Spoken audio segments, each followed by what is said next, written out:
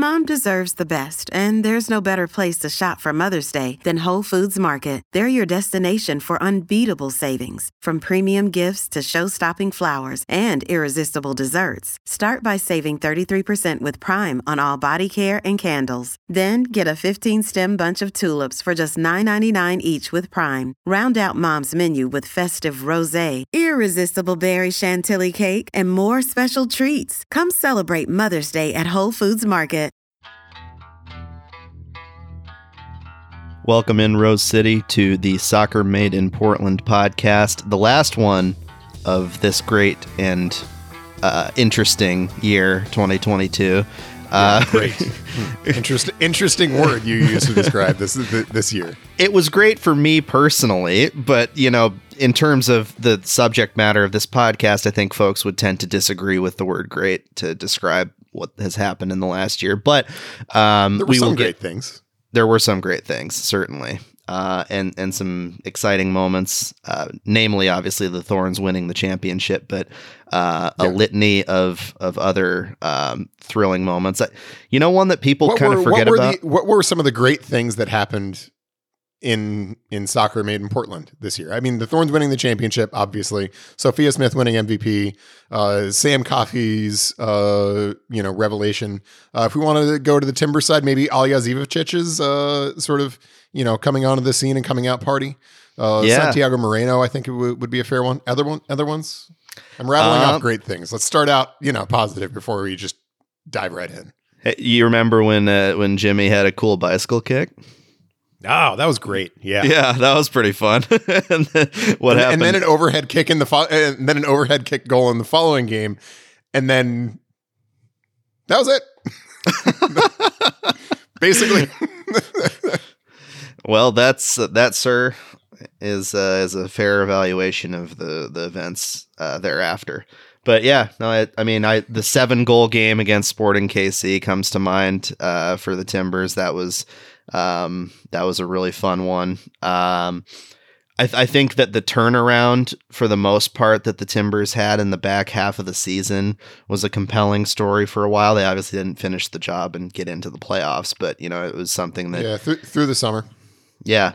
So we'll see how things potentially become a little more positive on the whole next year, because this has been a challenging year for a lot of reasons for people in this community. So let's aim for unqualified greatness in 2023.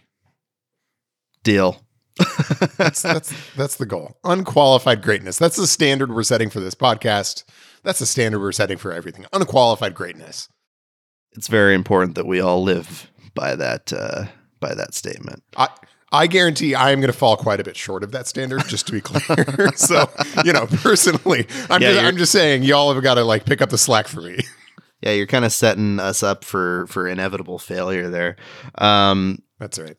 Before we get into the PTFC related stuff, I do want to acknowledge someone who has been a crucial presence in our community, in the sports journalism community, but also in our community, the soccer community at large. And that was Grant Wall, who passed away in Qatar last week. And a very sad situation, somebody who was at the front lines of advocating for really positive social change on the platform of soccer, but also for the sport in the United States generally, who was a constant voice and a mentor to so many in our business. I had limited interactions with him in my year on this beat, but every one of them was a class act and is going to be greatly missed. And you saw the outpouring of support from people on the internet for him in the aftermath of his death. And I think that showcases the true and relentless impact that somebody like Grant Wall had on our business and on the soccer community in general. So R.I.P. Grant, he will be undoubtedly missed. Yeah, he will be very, very deeply missed across the soccer universe, not just because he was a great journalist, because he was, and not just because he had, I think, a pretty rare ability to find and report and tell stories within the game that were more important than the game and that were bigger than just, any particular game or trophy or anything like that. He had a really unusual ability to find and to tell those stories, even when it required a lot of hard work and even when it required some courage. He had as many guts, I think, as anybody in the industry. To go report on things that were hard, to go report on things that some people wouldn't like, and he was willing to do it because he thought the stories were important, and he was right a lot, and so he'll be missed for all of those reasons. But he will be missed for many, many reasons, and I think the perhaps most deeply missed because of the way he relentlessly supported. Folks throughout the industry, and folks throughout the sort of just soccer media landscape. It's truly extraordinary. The Grant Wahl journalism tree is enormous. Its roots go deep. It has many branches. It has all of those things. And there are a lot of people in the soccer media world who knew Grant well. And who are hurting. And so certainly to his family, and to all of the folks, many of whom we know and many of whom we interact with regularly, who knew him well. My thoughts and my prayers are with them, because it's an enormous hole, in their lives. But, the fact and that so many people are so keenly feeling his loss, and the fact that this has sort of hit this community this deeply, also speaks to his legacy, right? I mean, that the Grant Wahl journalism tree is not going anywhere. It is healthy, and it is going to continue, bringing the kinds of stories that Grant brought to this community, that Grant brought to this community, and helped shape the kind of people who make up this community. And so, in that respect, it's hard to imagine, frankly, any single person who has had that kind of effect on this world that we care deeply about and that we are part of. And so it's an enormous loss, but it's also an opportunity to look back and to recognize what an extraordinary impact a person like Grant can make. And it's an example for, everybody else who's in this sports world, to conduct themselves in that way and to try to make that kind of impact.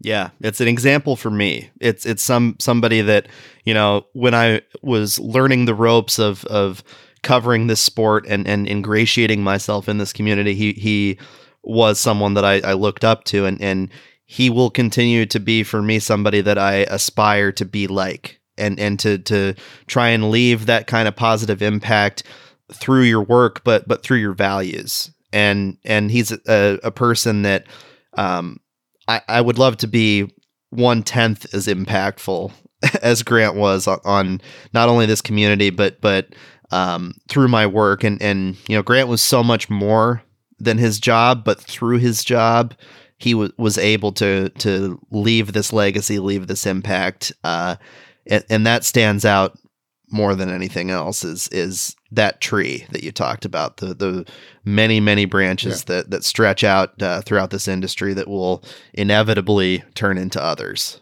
And what a great example of how you don't have to check those values at the door or compromise those values in order to do a job in journalism effectively. It's not, journalists aren't baseball umpires, right? And you don't sort of have to leave those values aside when you go in to report on a challenging story. He certainly didn't on the incredible journalism that he did in the lead up to the Qatar World Cup. And that made that reporting and that made those stories stronger. And so he's a remarkable example of how somebody can use their values and use their deeply held beliefs to benefit their journalism rather than to create complications for it. We always appreciate the presence of our good pal Jerry in the background for Mr. Reifer there, who's tending to his four-legged friend. Word to Jerry.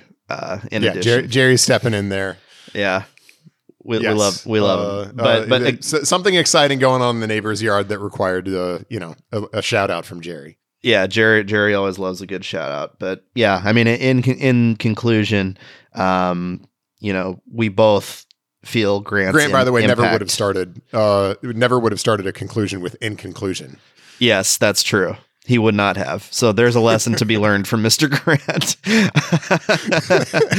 Yeah, what a guy. And his legacy obviously will live on through the work that so many of us do. So we appreciate him. One story I would love to have his perspective on today. It is the NWSL report that dropped yesterday.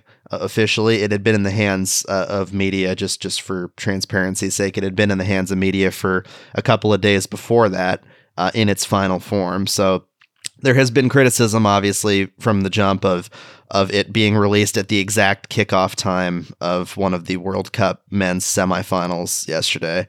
The league's been asked about that. But the most important aspects of this report are not its timing, but rather the contents, and the contents show systemic misconduct and abuse in the National Women's Soccer League, enabled by those in positions of power.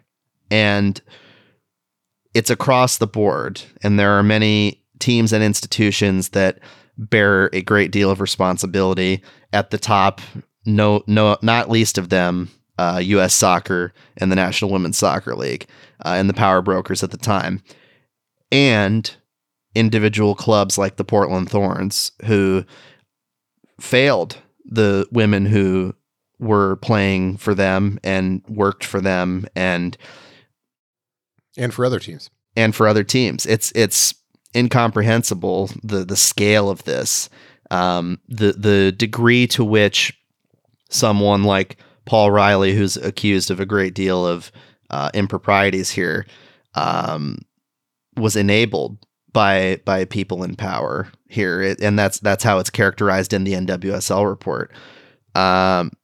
It's a lot to unpack, and I'm wondering, Chris, I guess what your first blush impressions were just reading through the different pieces of this report. So, first of all, in reading through the NWSL report, one of my first takeaways was that there were some new little branches to it, but by and large, it was very consistent with the Yates report that we saw a couple months ago. And that's important. That is not at all a criticism. That's important. That lends reliability to many of the findings, right? Because you had these two investigations sort of going on parallel, not relying on each other, but investigating this independently, and they came to many of the same conclusions, which is important. And it's important to recognize that, and it certainly adds a degree of reliability and credibility to the work that they did. Moving to more substantive matters, just at a high level, I was thinking about this yesterday, because it's really easy to get sort of sucked into the trees and to miss the forest in reports like these, because frankly, there are just so many trees, right? There are so many of them. There are literally dozens of instances of misconduct that have been reported through these reports. Dozens. I haven't counted them all. I haven't seen anybody who's counted them all, but it's an enormous number. And it's misconduct by an enormous number of people. Again, probably we're talking about dozens here. A lot of whom are or were head coaches in particular, who did things that, frankly, as you read through a lot of these in various stories, I mean, I can't tell you the number of times I literally said out loud, "What the fudge?" Didn't say fudge, but like you just read something and you're like, "What the fudge?" Who like, I mean, you read these things, you read comments that Richie Burke would make at practice, and you're just like, who would say that? Like, seriously, who would say those things? Yeah, I mean, some of the stuff like that reads like they want to be a line in a report like this almost. It's like, it's hard to believe that those kind of things would come out of somebody's mouth, or that those type of actions would be taken. It's hard to believe, but for so many of these women in the league, it was a reality, and they do believe it because it's so institutional. You know, that's the crazy thing about all this. And that's just it. I mean, there are dozens of instances where if they happened in my professional life, if somebody in my workplace said or did those things, it would be the craziest thing that's ever happened in my career. And the reality for NWSL players over the course of the last several years, over the course of the existence of the league, is that those kinds of instances have been just like any old Tuesday. And that's kind of the forest here, right? That you just have this culture where these coaches are acting with just complete impunity. They're doing and saying insane things that would not be even remotely acceptable and would get you insta-fired in basically any workplace. And you have not just one or two coaches doing this. You don't just have one person who found a place with a weak culture that they could exploit.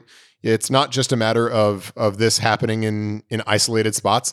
It's happening quite literally in the majority of the league at various times and in various instances. And when that's the case, you have to look at leadership.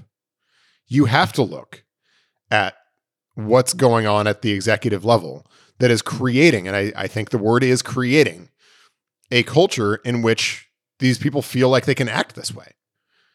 Because that's not the way the rest of the world is operating. There aren't many workplaces in which this kind of conduct would be just accepted, or anybody would feel like that kind of conduct is acceptable. And yet clearly numerous people did feel like that kind of conduct was acceptable, or at least that there would be no consequence for that kind of conduct.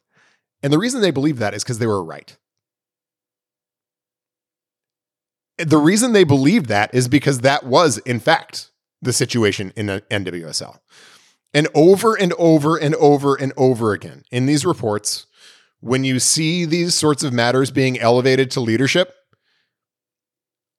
almost every time, without fail, leadership responded by passing the buck, by wanting to minimize it, or pass it off to the next person, or do anything that they could do to avoid being the person who puts their foot down and says, that's not acceptable. That's not going to work here. We're taking the actions that need to be taken. In almost every instance, it was, well, it's really this person's problem. Or, well, this other person is the person who needs to take care of this. Or, we'll find a way to deal with this internally. Or something like that. And it is the starkest demonstration I can think of, and I say this on basically a league-wide level, in which this sort of complicity from leadership created a truly toxic culture throughout an entire league that hurt a lot of people. A lot of people. And so that's why, when somebody's like, well, that coach doesn't work here anymore. BFD. The culture's still there. That's non-responsive to what the actual issue is here, what the major issue is here. And I think that is, that to me is the forest in these reports, that there is a culture, at least there was, hopefully was, but I don't think that has been established conclusively, that this is past tense. There was a culture in which people widely thought that this is the kind of stuff that you could do and it would be fine. And they thought that because they were right.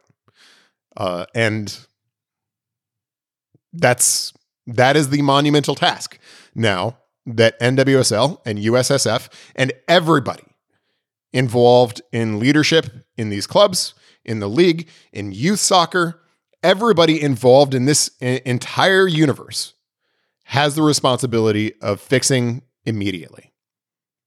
Yeah, and that's been the call from fans, but it's also been a direct call from players, right? They see the forest. They've lived in the forest for so long, and it's only continued to grow and become more dense if we're continuing with this metaphor. I mean, they want to systemically cut down each of these very ugly trees, and they want to replant, more importantly.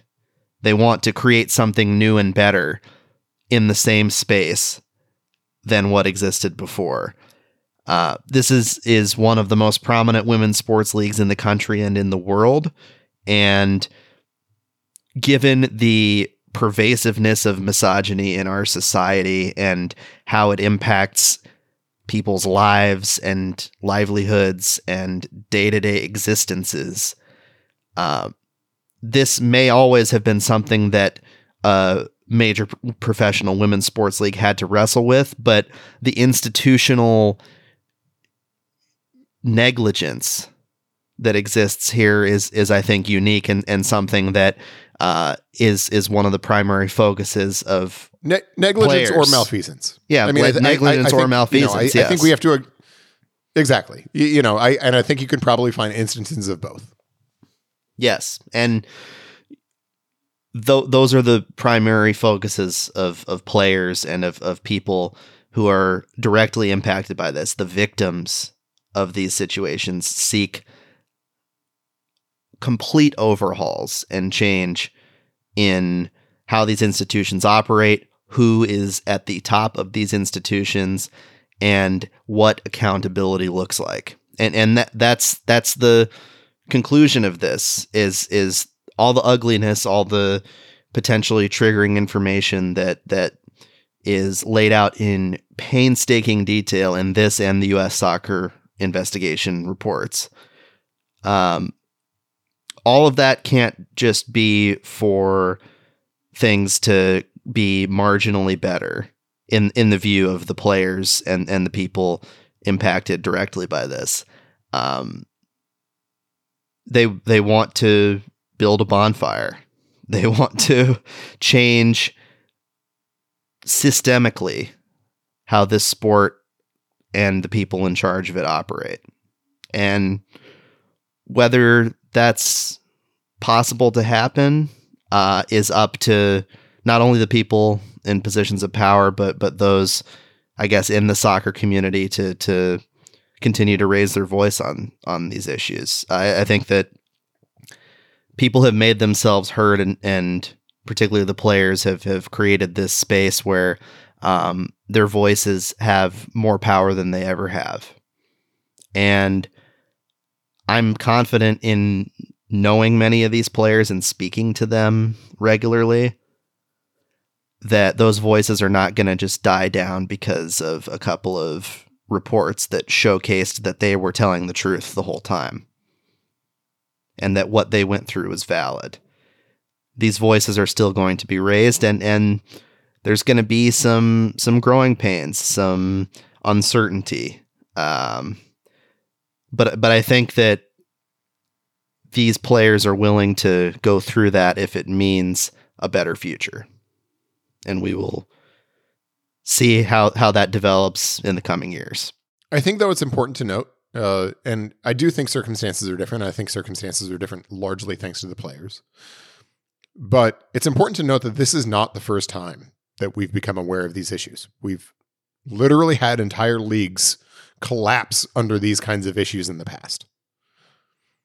And so it's not like this is a brand new issue that people are just now starting to deal with.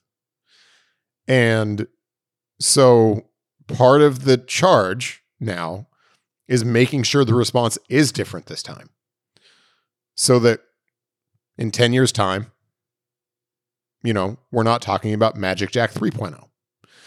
and going back to Sally Yates saying we need you to do another report.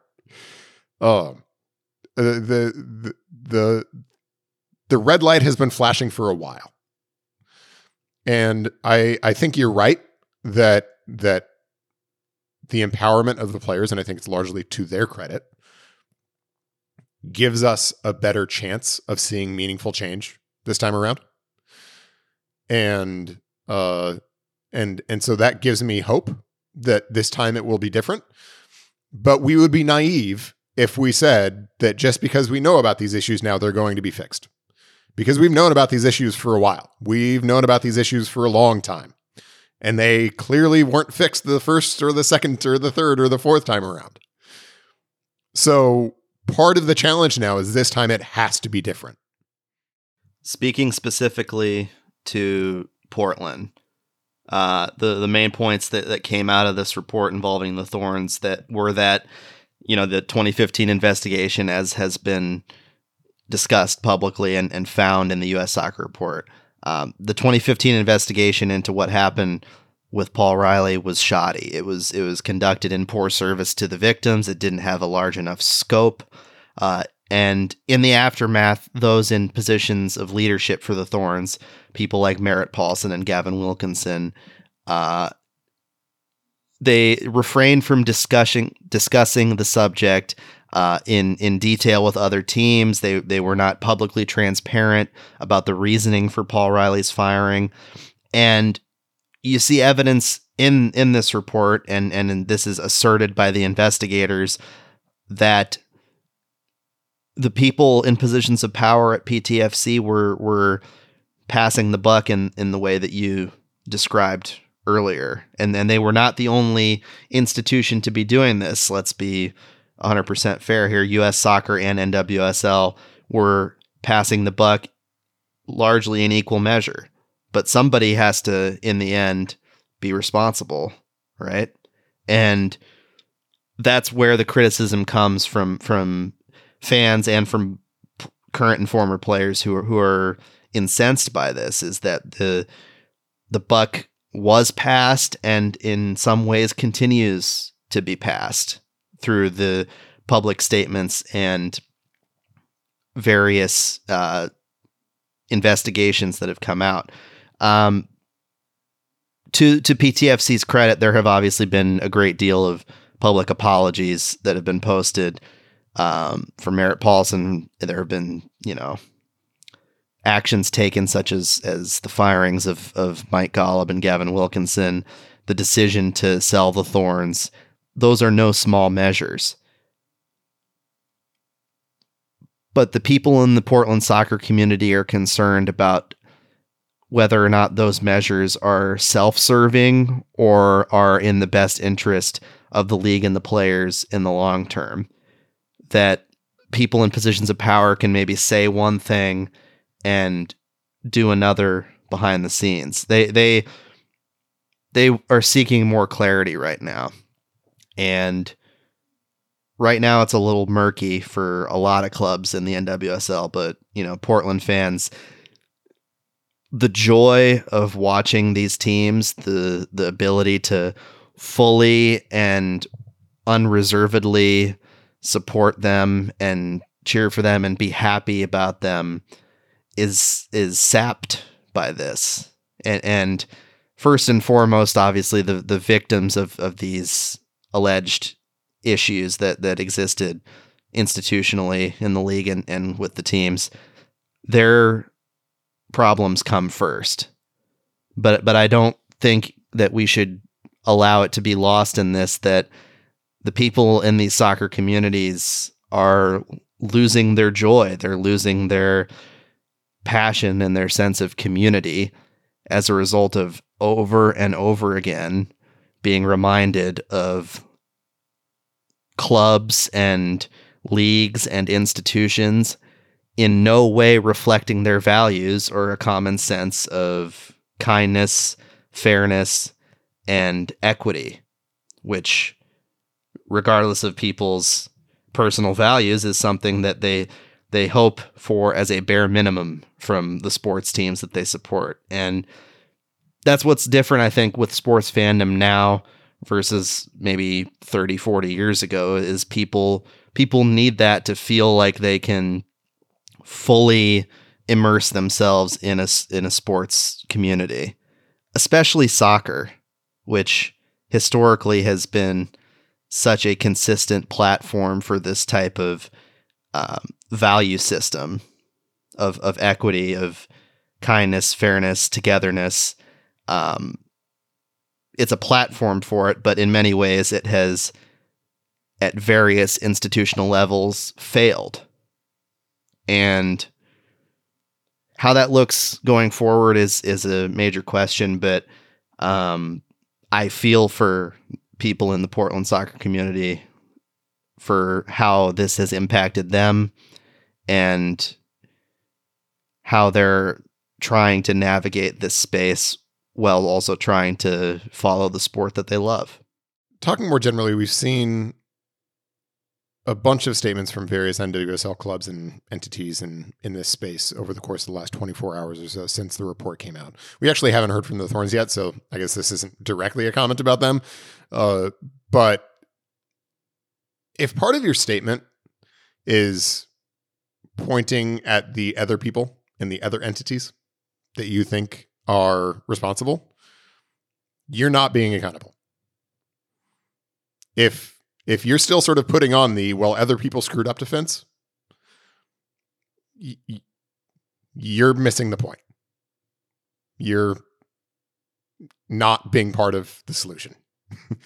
And I think we've seen some of that around the country. And I think we need to see a lot less of it, because it is true, factually, that there are a lot of irons in this fire. It's true that this was not a culture that was created by one person or one club or one entity. Yeah, okay, great. But that's whataboutism. That's not a defense. That's whataboutism. That's not accountability. And so if part of your response is, well, other people screwed up too, you're not part of the solution. And that goes for, everybody sort of that has resorted to that kind of stuff over the course of the last 24 hours, 15 months, whatever. That's not going to cut it. And, I think it's also important to note, because you hear this sometimes, that this isn't just something that very online NWSL fans care about. I have lots of people in my life. I am a very online NWSL fan, right? I am, as we've discussed, one of the sickos, so to speak. I have lots of people in my life who are not very online NWSL fans. In fact, aren't NWSL fans at all, who have heard about these things and who have come to me with exactly the same reaction that I've had. They have also had the repeated what the fudges in reading about these things. So this is not a matter of very online NWSL fans who were responding to something unreasonably. These issues are very real. These issues would be major issues in any workplace context, any at all. Whether it's a soccer league or an insurance company or anywhere. These would be enormous problems anywhere. And so I just want to make clear that this is not a matter of, Twitter jockeys being outraged about something. These are extremely real issues about which many people need to be reflecting and taking accountability. I think that's a great bookend to this discussion for now. Obviously, we will continue to discuss these and other issues as they continue to pop up over the next few months and years. There will be a lot to discuss, I'm sure, on all fronts when it comes to this subject.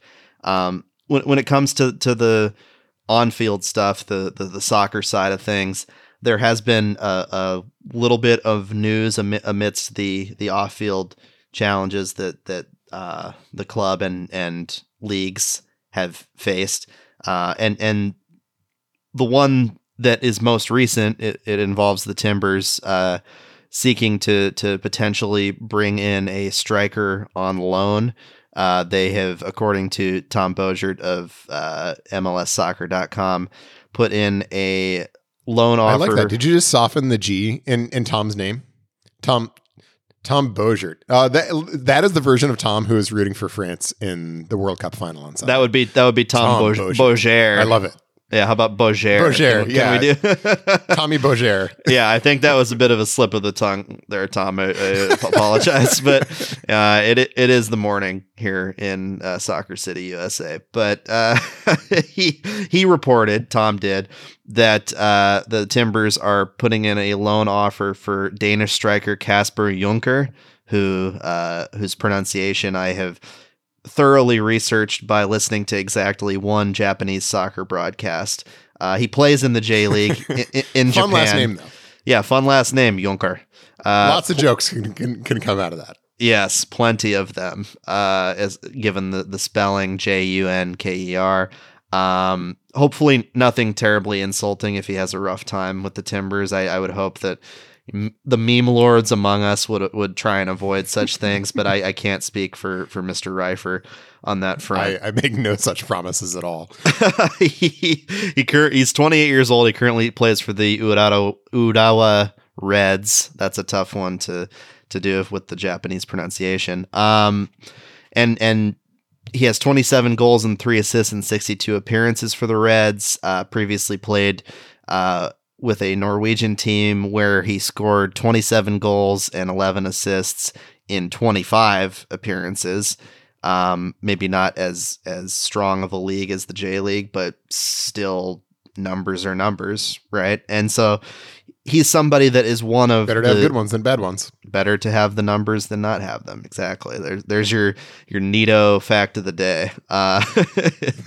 So you file that away for the hot take segment to be named later. Better to have good numbers than bad numbers. Goals good, not goals bad. That's the take here. But apparently, according to Tom's reporting, it's not the only option for the Timbers at striker. This is somebody who would, based on where he plays, his age, his production, he would factor in, but there's no guarantee that he'd be somebody that would start over Jaroslav Niezgoda starting out this season. Felipe Mora isn't really going to probably be back until May. That's the rough estimate. He could be back earlier, could be later, depends on his recovery and their approach. So right now you have Niezgoda and then potentially Fogasa. Fogasa actually still has not finalized any kind of deal to return to the Timbers. And that's essentially it, unless somebody like Diego Gutierrez or Tega Yakoba take a big step from their youthful development. So Junker would factor in there into the rotation. He wouldn't be I don't think a day one starter difference maker, which is what I think a lot of fans are hoping for at that position. Somebody that could be an upgrade from what you got out of Niezgoda. And Niezgoda was efficient, but he was not consistent in terms of his production this season. As we have spoken about. Efficient but not prolific is the way I would describe it. Yes, and they need somebody, even with the addition of Evander, who's going to be a goal scorer, a playmaker. They need somebody at that position who is really, an upgrade. And the question is, will Junker be that? And if he does come to Portland, I should say that nothing's official yet. But if he does come here, will he be that, or will he kind of just be another piece of the unfinished puzzle? So I think what we learn primarily through Junker being an option is a little bit about the profile of player that it looks like the Timbers are pursuing in this spot. I would expect somebody like Junker to be kind of a low-level TAM level kind of player. coming in based on his profile. The J League is a solid league. It's sort of weirdly, and I've always been a little bit curious why this is. It's not a league in which there's been a lot of traffic between MLS and J League back and forth. We see that with a number of leagues sort of that level generally, and J League has not been one of them. That's kind of just an aside, but this is not a big swing by any means, and I think there was a genuine question about whether the Timbers were going to make sort of bigger, deeper roster cuts so that they could make a couple big swings, one being Evander, the other, presumably, I think we thought, maybe being the 9, to really make splashes at both of those positions. And this isn't that. And it was always a possibility that they were going to do something more modest here after having only the one big swing. And it looks like this is that. A more modest move. Frankly, I worry a little bit about that. It feels like that has just kind of been the MO in terms of what they've targeted at this number 9 position since Brian Fernandez and that deal sort of went pear-shaped. And that concerns me a little bit because, I think you can see the range of the types of players that you're generally going to bring in with this kind of approach. Once in a while, you're going to find a diamond in the rough, right? And maybe that's really going to work out. But, the more predictable range is falling somewhere between where Felipe Mora and Jaroslav Niezgoda have fallen for the Timbers. That's about the likely range of this kind of signing. And that's not to say that that's all bad. Felipe Mora has certainly had some good spells for the Timbers. But even then, has he ever been better than an average MLS starting number 9? No, I would put him sort of in that, even in sort of when he's been fit and in form, kind of in the middle third of the league in terms of starting number 9s. Again, better than the bottom third, not as good as the top third. That's where the middle third is, and so that's probably about the range for this kind of move. And does that get the job done? Is that a bold enough move to put the Timbers in a strong position for a significant turnaround in 2023? My view is no. If I was doing this and I had unlimited money and all of those things, I think the situation calls for being a bit bolder, for making some deeper cuts, and for pursuing some a more significant target at this position in particular. But I am not in charge of the Timbers. B, unlike my fantasy world, the Timbers have budget limitations and those sorts of things that come down from on high. And so, I think considering all those things, this is a strong indication that this is the direction that they're going. We'll see how it works out. But I think that is the emerging reality of where they're at.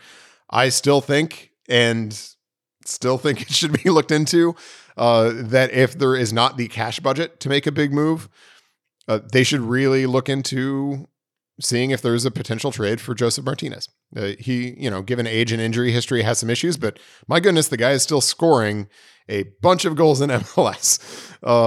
And that's one to me that if that's available, if that's a possibility, should be explored. That would take some other maneuvering though. And it doesn't look clear that the Timbers have either the ability or the desire to make that other kind of maneuvering. Right. And there is also the, other position that I have heard they're seeking to fill with somebody that's an upgrade, and that's center back. Gio Savarese had talked last season about the feeling that he had 4 starting center backs, and that didn't necessarily come to fruition by the season's end. I think that early on that was more true than it ended up being. And that's the challenge of, having aging players at that position, having young, unproven players at that position who are transitioning into kind of a more consistent role. So that's obviously part of their priority, as well as trying to seek out somebody there. Thinking about the Timbers attacking setup and just kind of how it might look, you envision Evander obviously playing centrally in an attacking midfield spot. I think that there's an opportunity now to shift Sebastian Blanco away from that area and into more of a winger type of spot on the left wing, probably. And Super then sub. Yeah, and then super sub him as well. 100% a super sub primarily. Primarily, yeah. If he's starting more than 10 or 15 games next year, something has gone wrong, either in design or in circumstances. Something has gone wrong. Well, he could have. I mean, I know the direction he's going in terms of his career and in terms of the limitations of minutes he can play, but he could have a little bit of a boost in terms of his, late career ability to contribute the minutes he's able to play. I think that he inevitably will be healthier this coming year than he was last year. So I don't know if it's necessarily true that he will be fully relegated to the super sub thing from here on out. I think it's certainly possible, and I would not be surprised. But he's still. If you have Evander in the starting lineup regularly, though, and Evander is your primary playmaker, what is the utility of Sebastian Blanco as a starter? Because especially later in his career, that's been his role. Yeah. Right. And he had some really phenomenal seasons in that role. Make no mistake at all. But if he is not your primary playmaker, what is his role in the starting 11? And you have a secondary playmaker who has a better rounded game because of his youth in Santiago Moreno. You've got a guy like Eric Williamson who's able to chip in that respect. I mean, really, what is the role that Sebastian Blanco plays in that starting 11? And I don't think it's a great fit. And so I think a lot of factors, including, saving some bullets and keeping some minutes off his legs and hoping to preserve his health over the course of the season, all point in the direction of Blanco primarily being in a substitute role. That doesn't mean that he won't play. I think he's a guy who is one of your subs basically every game, as long as he's healthy, almost regardless of score, right? Almost regardless of game state. I think he's a guy that you're likely to bring on. But that strikes me as both the best way to get the most out of the unit and probably the best way to get the most out of Blanco. Do you think then in that scenario, I think that's a perfectly reasonable, assessment of it. And I think is likely to be Gio Savarese's approach. But in that scenario, do you see them kind of going with somebody like Jimmy Chara on the wing, since he is still a DP, and then maybe he can be a wing, possibly wing back type of guy that he can drop back and play a little defense for you. His last name is Chara after all, but his speed on the wings I think would be valuable. In tight spaces in the middle of the field, he seemed to struggle and lose the ball all the time last year. Is that the solution for 60, 65 minutes, and then you throw Blanco in at that spot, or what do you think? I think that's a possibility. I think that other wing would be a little bit of an open competition, assuming Gio sticks with the 4-3-3 that he very clearly likes. And for good reason. I actually like that setup sort of across the soccer world too. I think that when you have three central midfielders that are well balanced between a defensive midfielder, a box-to-box midfielder, and then an attacking midfielder who can play defense, which is what Evander is. I think Evander fits great into that, sort of more advanced 8 role in a 4-3-3 central midfield. Based on my understanding of his profile, that seems like a great fit. Then the question is going to be what the Timbers do with their 2 wide forwards. Santiago Moreno obviously did pretty well in that spot, and I think if he is not the focal point of the attack, has some potential to be even better in those positions in that role. And then I think the other wing becomes a bit of an open competition, and I think you could see the Timbers going in a little bit of a different direction, in a few different directions with that. It could be that, especially with Moreno on one wing, you want an extra little bit of attacking directness on the other, and maybe Dairon Asprilla makes sense in that instance. Maybe you find that you want to free up Evander in the attack a little bit, and you want to free up Moreno in the attack a little bit, and so you feel like you need another zone mover. And so then maybe Jimmy Chara makes a little bit more sense. And so I think you can see that going in a few different ways. I also think the other question would be who would be the less advanced 8 in the central midfield. The rumors about Eric Williamson leaving following your reporting a few weeks ago that move was looking less likely. Those reports seem to have kind of petered out And I think if your desire is to see Williamson back in a Timbers jersey, you're probably feeling a little bit better about that today than you were a month ago. That, to be clear, is my desire. And I am feeling better about that today than I was a month ago. Does that role suit him, or does it suit Christian Paredes better? I think that's a question. Could Jimmy Chara end up being a factor in that spot? I think that's another place you could see Chara pop up and just go full double Chara and Evander in central midfield. So I think that's a possibility. But I think that creates between that 8 spot and the opposite winger, the winger opposite Moreno. I think that creates competition there, and those will be the open questions heading into and out of camp. And that will start in January down in California. They will be participating in a tournament down there with various other MLS teams. None of the games broadcast on TV. None of the results really made terribly public. That's just kind of how things go in the preseason in January. So we'll be keeping an eye on that. Which is dumb. Yeah, it is dumb.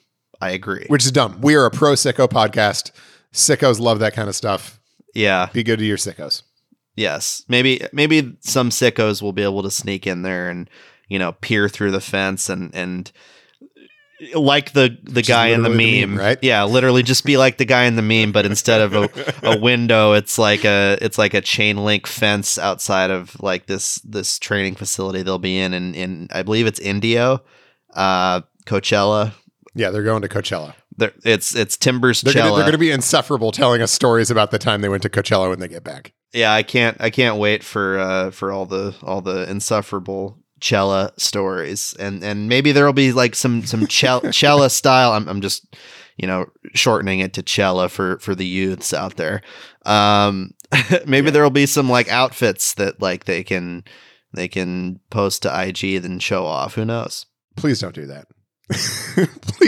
please don't let that be the direction that preseason goes. Oh, I don't know, man. It's up to the social team. I'll let those folks over at PTFC do their thing, but we'll see how much Cella outfit vibes we get out of that trip. But another potential, as the kids would say, cringe, bro. So another potential roster building avenue, and one that is little less important, if not much less important than, the other ones we've been talking about, is the MLS Super Draft, which is coming up on Wednesday, the 21st. That has an opportunity for the Timbers to make several picks, kind of middle round picks to shore out, T2 and then the back end of their roster. Any position in particular you think that they should, pursue somebody in the Super Draft, or what's your take there? No. Look, the Super Draft just isn't deep enough after the first couple picks to be really picky about which positions you're targeting. Take the best player. Trust your hopefully your scouting system is good enough that you have a good idea about a number of players, and take the one that you feel best about whenever your pick comes up. The travesty of the MLS Super Draft forever and ever and ever will be the year that we watched as Christian Roldan, just like, who is universally regarded as one of the most talented and best players in the Super Draft, tumbled to the Sounders at like 19th because 18 GMs in front of Seattle talked themselves into not knowing what his position would be. That never again should any GM do that. like he was even a Generation Adidas guy. Unless 14 of them do that this time with some other guy, and that happens to be that at the 15th pick the Timbers take him, or what's your? Yeah, maybe. But I mean, that was just that was the travesty of the Super Draft that should end that kind of thinking forever and ever and ever. Because Christian Roldan, it turns out, actually was the really good player that everybody knew he was, and he figured out a position, and then he was on the World Cup team in Qatar. So don't overthink this. Take the best position, take the best player who is available when your pick comes up. then give them opportunities to come into the team and carve out whatever role for themselves that they can carve out. Timbers have the 15th, 44th, 73rd, 85th, and 88th picks in this draft. So they have 5 total draft picks that they can use. Will they use all of them? Will they ship a couple of them here or there or elsewhere for a little cash or pass or do whatever they want to do? Bruce Arena special. Yeah, the Bruce Arena special. There we'll are see. good players who come out of the super draft every year. Yeah. The Timbers have found some contributors. They're not always world beaters.